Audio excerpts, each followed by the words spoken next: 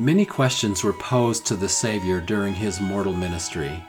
If you had the chance to ask him one question in person, what would that question be? We're going to explore one man's very critical question later on in the podcast today. Welcome to Meridian Magazine's Come Follow Me podcast. We are Maureen and Scott Proctor, and we're so happy to be with you in your home or car again this week. Today's lesson is entitled, spoiler alert, What Lack I Yet? And covers Matthew chapters 19 and 20, Mark chapter 10, and Luke chapter 18. We hope that you are not only podcast listeners, but Meridian followers at LatterdaySaintMag.com.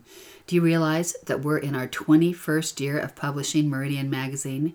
We have published over 37,000 original articles and over 1,100 authors. That's a lot. Many years ago in our family home evening, we posed a question to all our many children. If you could ask Jesus one question, what would it be? We went around the room and got a response from each child. One said, I'd ask him, do you hear every one of my prayers? Another one asked simply, why didn't the dinosaurs survive until today? I want to see one. One other asked, what does heaven look like? I really thought about this, if you remember, Maureen, and I wanted to come up with a really great question. I said, what about my life is pleasing to you? And of course, Maureen, you remember what question you came up with. Oh, I do remember. I said, can you tell me all that you know that I don't know? That was the topper. That was the question of the night, and everyone after that wanted to have one more chance formulating another question. In this week's lesson, we have a very powerful question asked of the Lord face to face in his ministry, and it's worth all of us pondering about this specific question. Let's turn to Matthew chapter 19, verses 16 through 26. And behold, one came and said unto him, Good Master, what good thing shall I do that I may have eternal life? That is certainly a question that we could ask as we are trying to work out our salvation with fear and trembling before the Lord. And he said unto him, Why callest thou me good? There is none good but one, that is God. But if thou wilt enter into life, keep the commandments. He saith unto him, Which? Jesus said, Thou shalt do no murder, thou shalt not commit adultery, thou shalt not steal. We're familiar with these commandments. In fact, he reviews 6 of the 10 commandments with the young man. And finally, the young man said to him, All these things have I kept from my youth up. He feels like he's done everything so far that's been asked of him. Then he poses the most important question of this interaction and the focus of this lesson. What lack I yet? Now that's not just a one-time question. It's something we should be asking throughout our lives at various stages. This is a question the Lord is very willing to answer. It is a humble question if asked in that spirit. We have to be willing to receive an answer. It kind of reminds me of Elder Joe J. Christensen years ago, who gave a sure way for the brothers to receive revelation. He said, Brother Brent Barlow posed a question to a group of priesthood brethren. How many of you would like to receive a revelation? Every hand went up. He then suggested that they all go home and ask their wives how they could be better husbands. That's kind of a what lack I yet type of question, and it works in marriage. But wives, be gentle. President Russell M. Nelson starts at an even more basic level. If you are not sure you even believe in God, start there. Understand that in the absence of experiences with God, one can doubt the existence of God. So put yourself in a position to begin having experiences with Him, God. Humble yourself. Pray to have eyes to see God's hand in your life and in the world around you. Ask Him to tell you if He is really there, if He knows you. Ask Him how He feels about you, and then listen. God is very willing and ready to talk to us. I think sometimes we are ready to ask questions or even offer our series of demands to Him, but we don't have the patience or the time in our minds or the habit of listening. Again, President Nelson says, listen. Back to our story. Here we love the account in Mark chapter 10, verse 21 that adds a very sweet detail. Then Jesus, beholding him, loved him. That's the way the Lord looks upon each of us. Can we believe that the Lord looks upon us with love? If we do not picture Him that way, then we have a false paradigm of who He is. Back to the testimony of Mark account. And Jesus said unto him, One thing thou lackest. Go thy way, sell whatsoever thou hast, and give to the poor, and thou shalt have treasure in heaven. And come, take up the cross and follow me." The request tugged at his conscience, but was too much, and he went away sorrowful, for he had great possessions. The issue was not just a matter of heart, the impossibility of serving God and mammon. It is also a question of disparity. The poor all about us who hunger and want, while the rich hoard, live to excess, or exact high prices. The resulting enmity and disparity is not unnoticed by the Lord. An ancient prophet, exhorting his people to pray, added this warning: "If ye turn away the needy and the naked, your prayer is vain, and availeth you nothing." That was no small thing the Lord was asking of the young rich man. But I think we mistakenly think that the hardest thing he was asking was for him to give up his riches.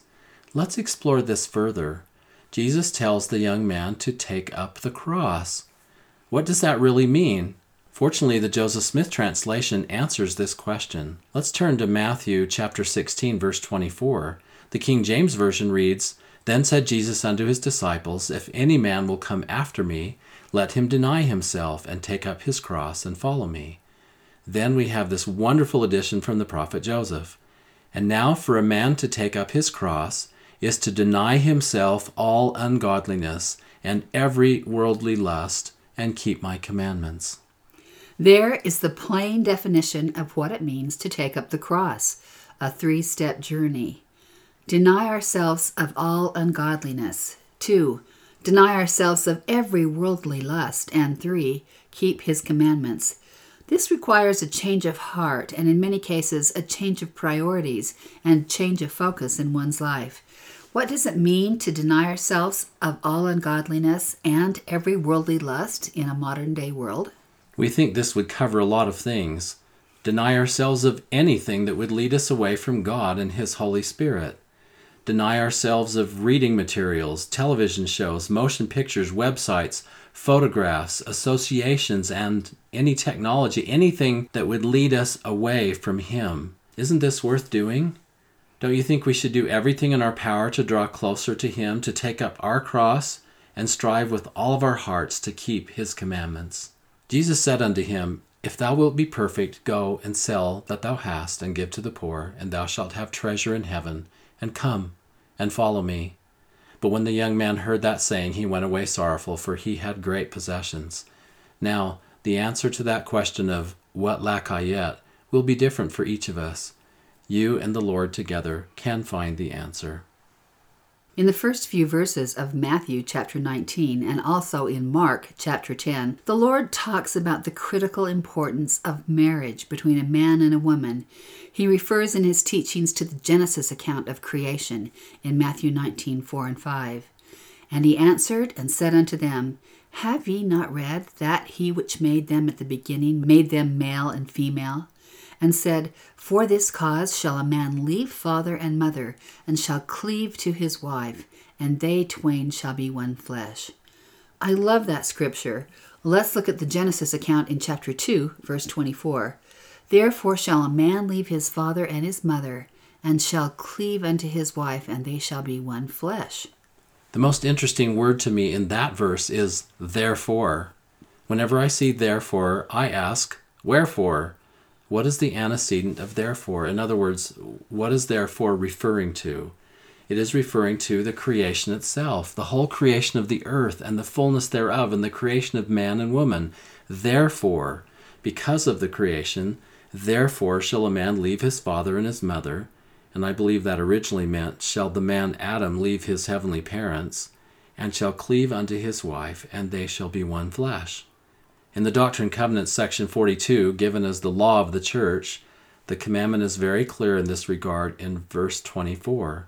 Thou shalt love thy wife with all thy heart, and cleave unto her and none else. That word cleave is so important in marriage.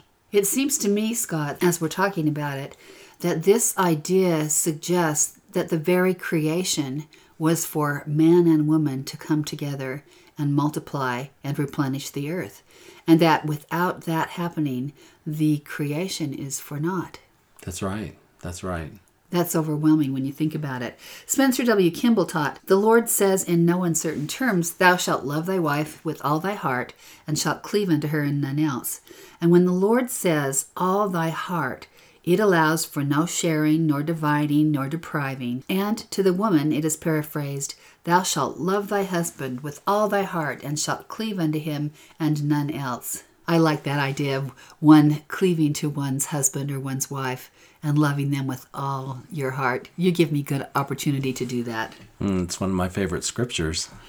The words "none else" eliminate everyone and everything. The spouse then becomes preeminent in the life of the husband or wife, and neither social life, nor occupational life, nor political life, nor any other interest, nor person, nor thing shall ever take precedence over the companion's spouse. We sometimes find women who absorb and hover over the children at the expense of the husband, sometimes even estranging them from him. The Lord says to them, "Thou shalt cleave unto him and none else." President Kimball continues, "Marriage presupposes total allegiance and total fidelity. Each spouse takes the partner with the understanding that he or she gives totally to the spouse all the heart, strength, loyalty, honor, and affection with all dignity. Any divergence is sin. Any sharing of the heart is transgression. As we should have an eye single to the glory of God, so should we have an eye, an ear, a heart, single to the marriage and the spouse and family." End of quote. Since marriage is so vital to our Heavenly Father's plan, and also as it is essential to our happiness, we thought we would share parts of some advice we gave our daughter when she was about to be married. Though this advice was given by Maureen as a mother and written in first person to our daughter Mariah, we think we can all learn something from this, and I will give some pieces of it since it too comes from my heart. I wrote her, "Dearest daughter, in a few days you will be married, and I will watch you close the door on your childhood with poignancy. You will pack your youth away like a dress you outgrew, and I confess I will miss everything about your presence in this house. I think I will run into your room to tell you something, and I'll be surprised that you're not there. I want to give you a parting gift, my thoughts on how to be joyfully happy in marriage. These 7 keys are easier to say than to accomplish, but I trust that in the journey ahead you will understand what to do, and perhaps in just the right moment they will come back to you. This counsel I give to both." 1. Marrying across an altar. The altar in the temple at which you will kneel is profoundly significant. It is an altar that symbolizes the great atoning sacrifice of our Savior. Why would the Lord have us sealed across this altar? This is the great secret. You know that His atonement means at-one-ment, and it is through this stunning, unimaginable gift that we can again be reconciled to God, made at one with Him, our face turning home again, the veil rent. Not surprisingly, then, it is also through the Lord's atonement that we become one with each other, that two who have lived their lives separately and singly can be joined for eternity, never to be entirely separated again. The Lord says, "I will take you on a journey to wholeness. The broken things in you I can mend. The incompletion I can complete." It is tempting to think you have a better plan for His way of being. Oneness in marriage is actually made possible through the atonement and the gradual change and expansion in us that is promised if we accept this gift. We are to leave behind our old, smaller selves. Satan's work is to scatter and divide us. The Greek word for Satan is diabolos, meaning to divide or separate. This name means he who places division. It was Satan's work to scatter the children of Israel and the Lord's to gather them in one again. Those who ultimately live in Zion will be of one heart. Satan sows division. The Lord invites us to oneness. So there you'll be, kneeling across an altar, symbolizing that opportunity for the oneness you seek. And it will come if you both are willing to accept the Lord's gift of grace that this altar symbolizes. We come to each other in marriage, incomplete and somewhat fragmented. We are still children about so many things. The Lord says, "I will take you on a journey to wholeness. The broken things in you I can mend. The incompletion I can complete." The promises for this journey are more than finite minds can comprehend, but the sacrifice is not just Christ's. It will involve your sacrifice as well, the sacrifice of a broken heart and a contrite spirit. You must be willing to grow. Discard the parts of you that are small and contracted. You must shed parts of yourself that are burdening the way, even your favorite, most habitual, and long justified weaknesses. Oh, that is hard. Happiness is built, though, on repentance and changing, and expanding yourself is happily not your job alone. Christ has taken that on long ago. It may be tempting to think that you have come to this altar to change your new husband. If you don't think it now, there may be times in the future you might be convinced that is your job. It's tempting to think you have a better plan for his way of being, but be very wary of having a plan for how anyone can change. When you are dealing with another person's identity, you are on sacred ground. Take off your shoes where you stand. If you will both remember this temple altar and be devoted to the Lord who unites you, he will change both of you as you submit your heart to him. You don't need to do his work for your spouse. A repenting couple is a happy couple. Repenting particularly in the sense that you are both humble and willing to enlarge your understanding and perspective, willing to change what is trivial and weak about yourself. Both of you can remember that you are coming to marriage to take a journey together back into the Lord's presence. That means you are both committed to finding an expanded, better version of yourself, and you trust that the Lord's gift can work this in you. It is, in fact, only the Lord's gift that can work this in you. So my second piece of advice to our daughter was create holy habits. Couples create a culture together. It's their own new world that they create. You've seen couples who become fat together or sloppy together or mean-spirited together. From this moment onward, you will be the greatest influence in each other's life. Decide to become devoted disciples of Jesus Christ together. Pray together morning and night. Life will be hectic and demanding. You may feel that there is so much to do that you just have to hit the ground running to even survive. But build into your very system this unshakable habit of talking to the Lord together. This comes with some really practical advice. Go to bed at the same time.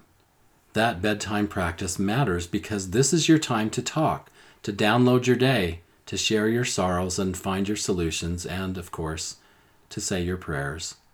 In your prayers, remember to express your gratitude for each other in the most specific ways.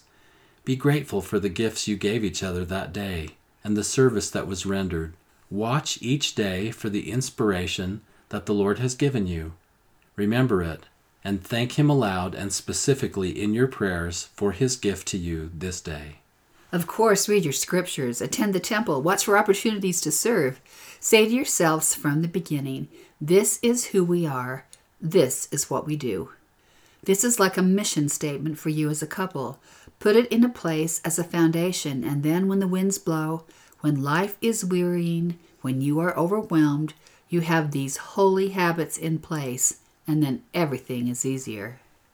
Number 3, never underestimate your power for good in his life.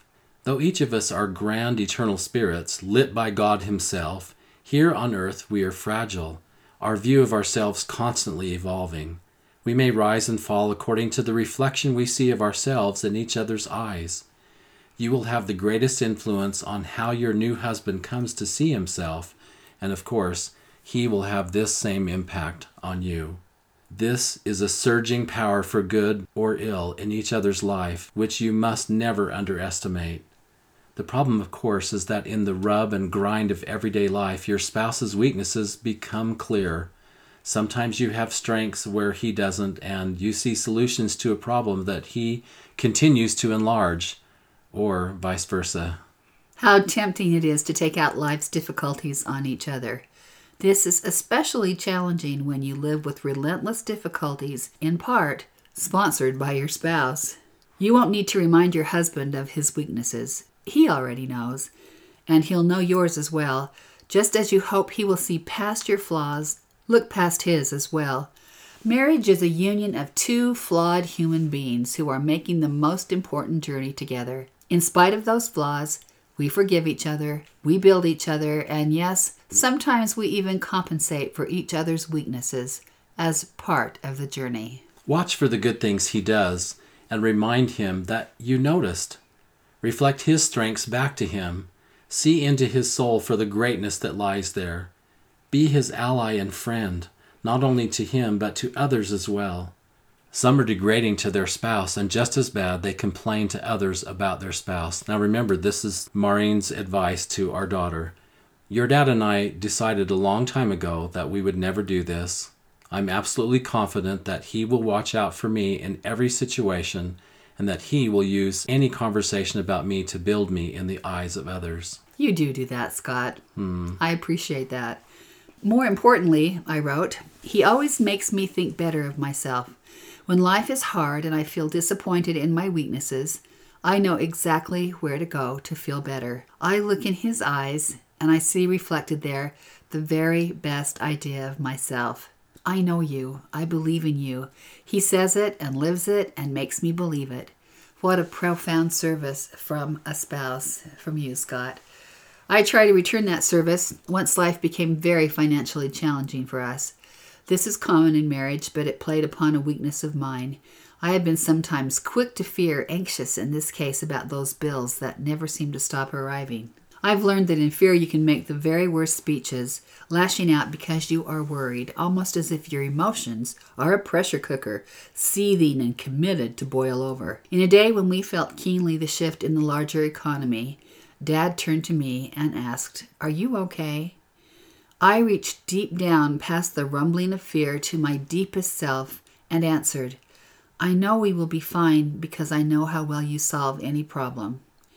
Dad has told me many times how much I built his confidence that day. I remember it well. Yeah, this is something I wrote to Mariah, but I remember that day well too because it would have been so easy just to lash out in fear and say, "Whose fault is this? Is this your fault?" Instead, it was a positive day. We're made larger by the way we see each other. Find every good thing about your spouse and reflect it back to him. 4. Be each other's safe harbor. Oh, the inexpressible comfort of having a safe harbor on earth, a place wherein all your vulnerabilities and plainness and heartache, there is shelter from the storm. Sometimes those storms are outside, and life is just too tough. Sometimes those storms are inside, and you keenly wish you were more. To have a place of ultimate safety when the winds blow is what one spouse can do for another. Of course, you hope your spouse is a safe harbor for you, but you must also learn what it takes to be a safe harbor for him. To be someone's safe harbor, you have to develop strengths you've never had to call upon before. You must rise above the temptation to moodiness. You will have to rise above ego and fear and pettiness and so many of the weaknesses attached to mortality. For all of us, that is a wrestle, but we work at it because we love our spouse and know they deserve our best. Being a safe harbor means you don't use his vulnerabilities against him. You are aware of his sensitivities and don't go trampling there. You listen, even if you are listening to the same angst you've heard so many times before. You help him find the deepest wisdom in himself. You shore him up for another day. 5. Be wise in dealing with differences. When two people come together, it is more like two universes coming together with galaxies and whirling worlds, stars that have arisen and then sunk to darkness. Each of you is huge, a collection of memories and things forgotten that still press upon your consciousness.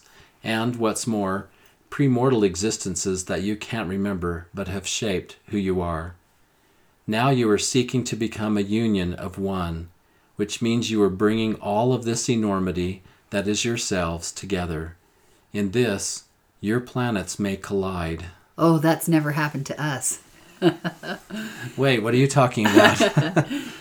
You will have differences. Your preferences may diverge. Your ideas about what really, really matters may sometimes clash. At the most basic level, in some vital areas, you may not see the world the same way. What makes things particularly challenging is that we are convinced that the way we have come to see the world is reality. We believe that what we perceive is the absolute truth about existence. After all, it has worked for us so far, or at least it has somewhat worked. You think, what I see is absolute truth. It's the way things are. You've never before had to be so closely associated with someone and be shoulder to shoulder with someone who undoubtedly thinks absolute truth looks different than you do. This can either be frightening and irritating or a chance to grow. You see it in small things, of course. He says, "Keep it cool, I'm so hot." She says, "I'm freezing." He says, "Early to bed for a great start the next day." She says, "I love to stay up late. It's my only personal time of the day." He says, "I love blue Christmas lights." She says, "Nobody would think of decorating at Christmas with blue lights." These are tiny examples, but life is full of much bigger ones. Much. Some people deal with differences by fighting. Some seek to overpower the other by will. This can take a number of forms like pouting, whining, undercutting each other. Oh, how unfortunate this is. Instead of going into the ring and fighting out differences, sit down together and talk. Ask, how do you see this?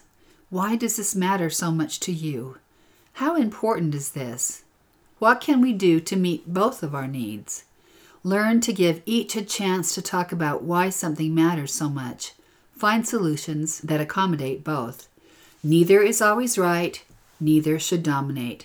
Truly seek to understand each other's viewpoint. It may turn out that what you thought was reality is only your opinion. You will grow to see things in a much richer way when you listen to each other and come up with ideas that bring in the best of both of your perspectives. What stands in the way of this is if your opinion is charged with a lot of emotion. People always used to give the advice, never go to bed angry. I think it is a much better idea sometimes to get your rest and talk about something in the morning. Fatigue, fear, worry are all expressed sometimes in anger. Be careful when you are battling these states. You can erupt in unnecessary anger. Don't forget to use laughter as your secret weapon to diffuse a situation. Here's 2 phrases you must never forget and will probably use often. I see this must be so, or you may be right. Your differences can be your strength and enlarge your personal universe. Number 6, watch for opportunities to serve each other. You get to develop an eye for how to serve somebody else, namely that person you are pledged to love. Watch for those opportunities because they come every day. Dad has a repeating event that shows up every day on his calendar. It is, have I made Maureen happy today? Neither of us actually think that anyone can make you happy. That is your own responsibility. Yet how sweet to think your Father remembers every day to think about ways to please me and help me and live my life. It makes life a little bit of heaven. One key way to serve each other is to keep the romance alive. Think of ways to say I love you. Plan surprises. Be lighthearted. Nobody says that because you become married, you have to be sober and adult. Hold on to your youthful exuberance about life and love. It's contagious. And number 7, believe that things work out. Some people think that as you mature, you become less hopeful. In reality, optimism is the gift of the spiritually mature. It is because they have come to see how very much they can rely on the Lord to carry them. They know that He is completely trustworthy. If you are worried in a coming day, if you feel a bit hopeless or fearful, remember President Gordon B. Hinckley's line, "It isn't as bad as you sometimes think it is. It all works out. Don't worry." I say that to myself every morning. It will all work out. If you do your best, it will all work out. Put your trust in God and move forward with faith and confidence in the future. The Lord will not forsake us. End of quote. We used to have a quote like that from President Hinckley on our bathroom mirror. It kept us going. I read it every day. I reminded myself often that things work out. You know what? They do. Even if things look temporarily difficult, they work out. Believe that together, and you will be fueled with energy, productivity, and hope. So, dear daughter, rejoice. You have seen some of the world, but I know that marriage will be your greatest journey yet. I love you, Mom. Well, that is our approach to marriage. I've encouraged Maureen to make that letter into a beautiful booklet for new brides. Don't you think she should? The Savior taught that marriage was sacred, that it is ordained of His Father, that we should cleave unto each other as husband and wife more than anything else. We know that not all situations of our listeners are ideal. Some of you live alone. Some of you are single parents striving to raise your family. Some of you have never had the opportunity for marriage, but there is something we can all do. We can love one another. We can draw closer to Christ. We can help and encourage the marriages around us. We can be an example of Christ-like love to our neighbors and associates. We can watch for opportunities to serve each other. We can believe things do work out. All of these things will prove to bless our lives and the lives of those around us. Thanks for listening today. And as always, we're grateful to Paul Cardall for his lovely music that opens and closes this podcast. He is so kind to share. Next week's lesson is called Behold, Thy King Cometh, and will include readings from Matthew chapters 21 through 23, Mark chapter 11, Luke 19 and 20, and John chapter 12. Thanks for joining us. Happy studies. See you again next time.